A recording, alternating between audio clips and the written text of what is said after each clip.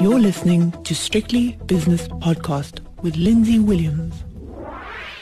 The JSE has opened its doors for another day and another week, so it's time for the opening with Nick Kunze from Sanlam Private Wealth. And here we go. We had a volatile session on Friday, Nick, which we'll go back to in a moment via your thoughts. And today it's Labour Day in the United States, but futures markets are open and not looking so good. But let's go back to Friday. What happened? Because it was on a precipice at one stage, the NASDAQ in particular, and then it reversed.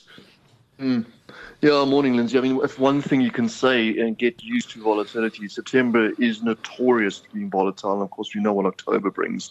So, it's certainly living up to its name, because Thursday's losses down over 5%. On Friday, we opened at one point, NASDAQ down 5.2% at its worst.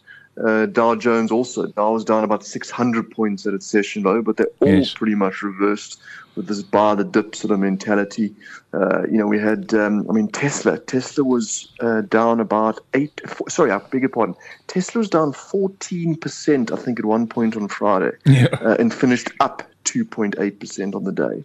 And the same goes for, obviously, the biggest company in the world on the US, that is Apple. Apple, which is also down about 6%. Finishing up by 0.5% firmer. So huge reversals. And then again this morning, volatile's back. But, as we said, it is US Labour Day holiday, so I wouldn't read too much into the sort of thin markets. But at the moment, there's definitely a nervousness about this market. Yes, there is. NASDAQ futures down 1%. But let's go straight into the spot prices if we can. Let me just refresh my screen, if I would, and if I can. And I was going to talk about it later on, but I was going to call you newly married, Nick, because you were married on Saturday. When I'm looking at it. Congratulations! I enjoyed the ceremony very much. It was very good. Did you enjoy yourself? Yeah, lockdown. I did lockdown wedding, and I actually joked. I mean, you heard the speech. I said, if you don't know someone after 6 months in a 2-bed flat and in lockdown, you're never going to know someone. So it was either going to get married or get murdered. Went for the marriage option. But thank you. Yes, very good. And I must say that I've never been to a web wedding before. That's the first one. And also it's the first time I've ever been to a wedding where I've never met the bride or the groom. It's very, very peculiar times in which we live. I will say one thing, Lindsay. It was the cheapest wedding I've ever had to do. Yeah, exactly. Every cloud has a silver lining. The dollar rand is 16.65. The British pound against the rand is 22.01, and the euro rand is 19.71 with euro dollar 1.1840, which is actually no. What am I talking about? It's unchanged since Friday. In the States on Friday, as we've already mentioned, the Dow Jones was down 0.5%, having been much worse off than that. S&P was down 0.8. NASDAQ was down 1.25%. This morning, the futures showing the NASDAQ down about 1% and the S&P futures down around about 0.4. In the Far East this morning, Tokyo down 0.5%, Shanghai down nearly 2%, and Hang Seng down nearly 0.5%, with the Australian market down 1/3. Gold price? Yes, having a bit of a nasty morning. Doesn't like Mondays. 1931 down $23 an ounce. Platinum is down $25 an ounce to 905. Where's palladium, please, Nick? Yeah, and palladium also is it's actually bucking the trend a little bit. It's up 2,307. It's up 0.5%. Right, and the oil price. .com, which is just booting up at the moment, shows that the West Texas is down 1.33% to $39.24 or 54 cents a barrel weaker, and Brent crude oil is $42.15 per barrel, down $0.5% $0.5 or 1.2%. So it's a mixed morning. And Labour Day, we were going to talk about Labour Day and holidays in London, but we'll do that tonight, I think, and what we used to get up to when the US was closed and therefore London was quiet. But we don't want to do that now. What's in the diary this week in South Africa and the world?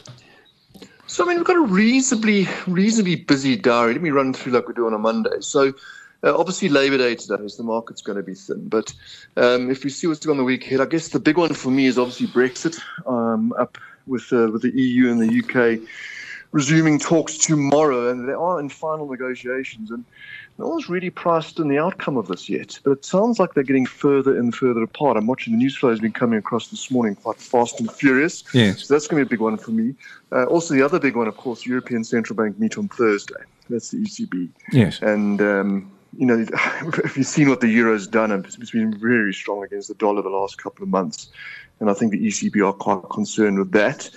And on the economic side, we've got industrial production numbers out of Germany, France, Italy, unemployment data out of the Eurozone, and then, of course, industrial production numbers on Friday as well. And given the Fed, with their idea of being a loose inflation target now, there's two big inflation numbers out. On Thursday are the PPI numbers, and on Friday are consumer core numbers. So it's quite a lot to digest. And if we look locally, then not a huge amount. I guess the focus for me is going to be South Africa's second quarter GDP numbers. Yes. They are out tomorrow. And of course, we are expecting dire results from this COVID-19. In fact, guys are talking about a 50% drop. It's worst on living on sort of records. And then a couple of dates out, we had AVR out this morning, and then tomorrow sees ShopRite. Big one for me also Wednesday on the diary, that's Aspen. They're out with their annual results. And then Thursday, there's also quite a few. We've got Sanlam Interim and FirstRand as well. So plenty to keep us busy, even though today might be quiet. Yes, and before we get into the Stock Exchange News Service announcements, what happened with clicks over the weekend? I sort of missed this because I don't look at corporate websites, but there was a very insensitive posting on the Clicks website regarding natural hair colour for black people and for white people, and it really got politicised by the EFF. What has happened there? What's your interpretation of this before you tell me what the share price is doing?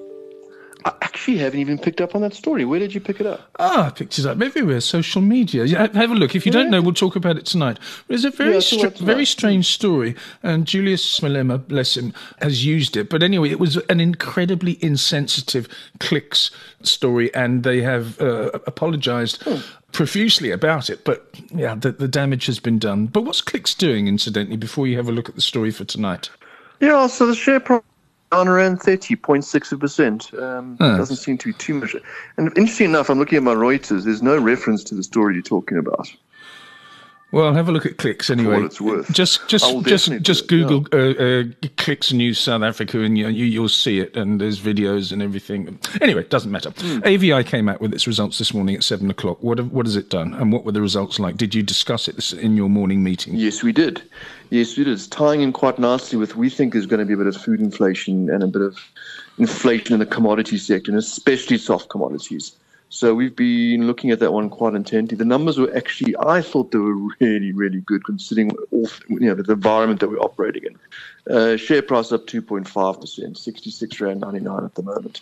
But once again, if you actually look at the outlook in the announcement this morning, which I know David Shapiro always talks about, yes, they were extremely positive for the outlook, saying how generally things were better on the footwear side, on the apparel side was much better.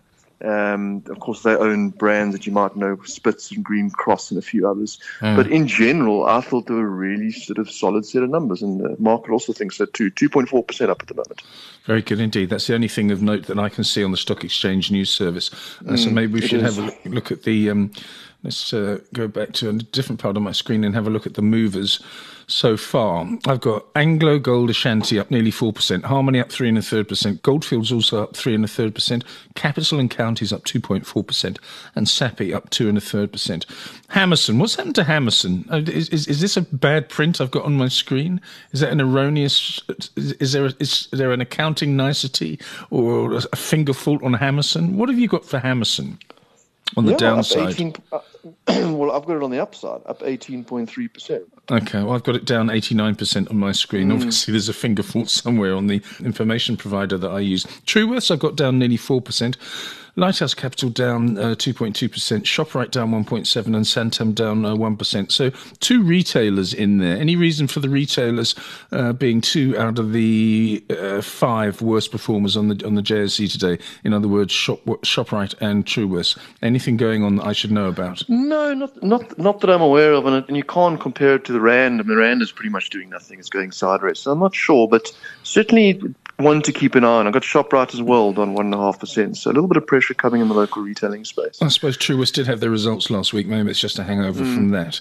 Okay, any other stocks that you're looking at today? Just that AVRs, I see off with those numbers are really good, so we're going to keep an eye on that one. And obviously, those who are sort of interested in Sasol, they're selling. The Saudis were coming out and selling oil apparently at really discounted prices over the weekend, which explains why that oil price has been a little bit soggy. So I'll keep an eye on that one too. There was quite a nice story doing the rounds on the Financial Times, and it sort of made the front pages. Lindsay, I don't know if you saw it regarding. We've been speaking about the huge increase in options in the VIX over the last week or two. And there's a story came out of the weekend that apparently the SoftBank, those who had the debacle with WeWork as well, they have been the main buyers of this particular, of all the FANG shares that have been squeezing us up. And they said there's this real thing called a feedback loop.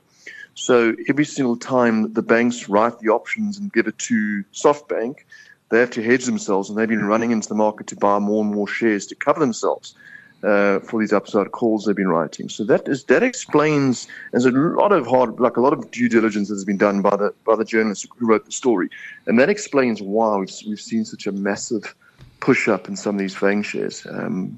So I would certainly be a little bit cautious being long FANG, because once the banks sniff out who's actually long it, and now they know that SoftBank are holding all these options, it'll be quite interesting to see how this plays out. Because SoftBank have sort of fallen from grace recently, so I wouldn't be surprised if they get it completely wrong, or if they're doing it for a different reason, some kind of hedging structure. I don't understand. But certainly that would explain a lot of the volatility if the numbers that I know David Shapiro put out a tweet about it and caught my eye.